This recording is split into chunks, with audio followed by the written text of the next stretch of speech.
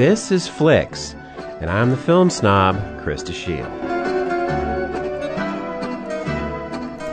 Many people are indifferent to fashion, and I happen to be one of them. But I do recognize that for those who are interested, it can be a serious business, and with a lot of implications for how people see themselves, the world, and their role in it. Of course, fashion in film has a long history because how characters in a movie dress says a lot about who they are. Fashion takes center stage in a new film called Phantom Thread. Set in the 1950s, it features Daniel Day-Lewis as a fictional English fashion designer named Reynolds Woodcock, a perfectionist, absolutely addicted to his work and having as clients some of the wealthiest women in the world.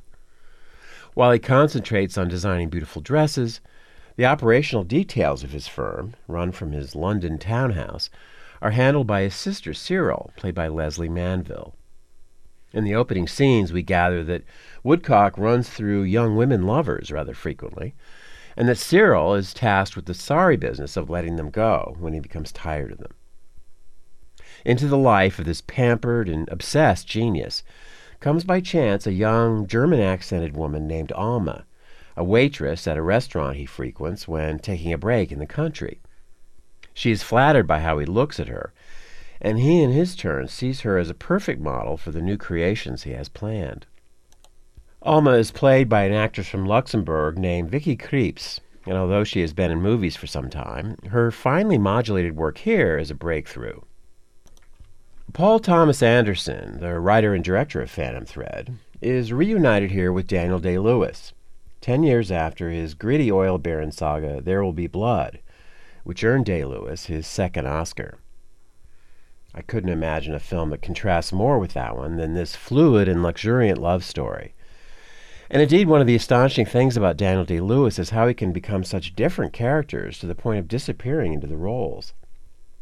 Think back not only to his cruel and stubborn character in There Will Be Blood, but also such roles as the boxer in the film of that name, the crime boss in Gangs of New York, or Abraham Lincoln.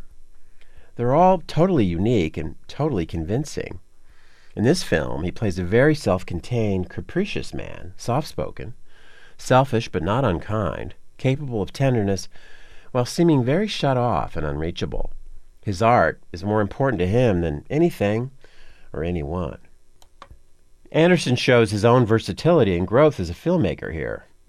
The style is high classical, reminiscent of the greatest French directors such as Jean Renoir or Max Ephes, or the Hollywood master William Wyler. The elegant production design is evident in every frame. The camera glides through the scenes to the exquisite rhythms of Johnny Greenwood's lush musical score. Surprisingly, the true hero of the piece turns out to be the outsider Alma, who genuinely loves Woodcock but realizes that his loneliness is so deep that he's not even aware of it, which ultimately poses a danger to his better nature. It looks like the old pattern will repeat itself and that Woodcock will discard her like he has so many others. How can she change that outcome? Her solution is so outrageous that you may doubt her sanity. Nevertheless, there is an amazingly strong will beneath the surface of this seemingly shy young woman. The result is by no means predictable. You won't see a more beautiful film from all of last year than Phantom Thread. Along with a sumptuous visual style, Anderson skillfully allows the characters to breathe, to speak and listen in natural, unforced ways. In a world striving for perfect form, we sense a strange and hidden disorder. Love, even in such a rarefied atmosphere, is a hard thing, requiring great courage. Phantom Thread takes the desperate needs of the heart all the way to the end.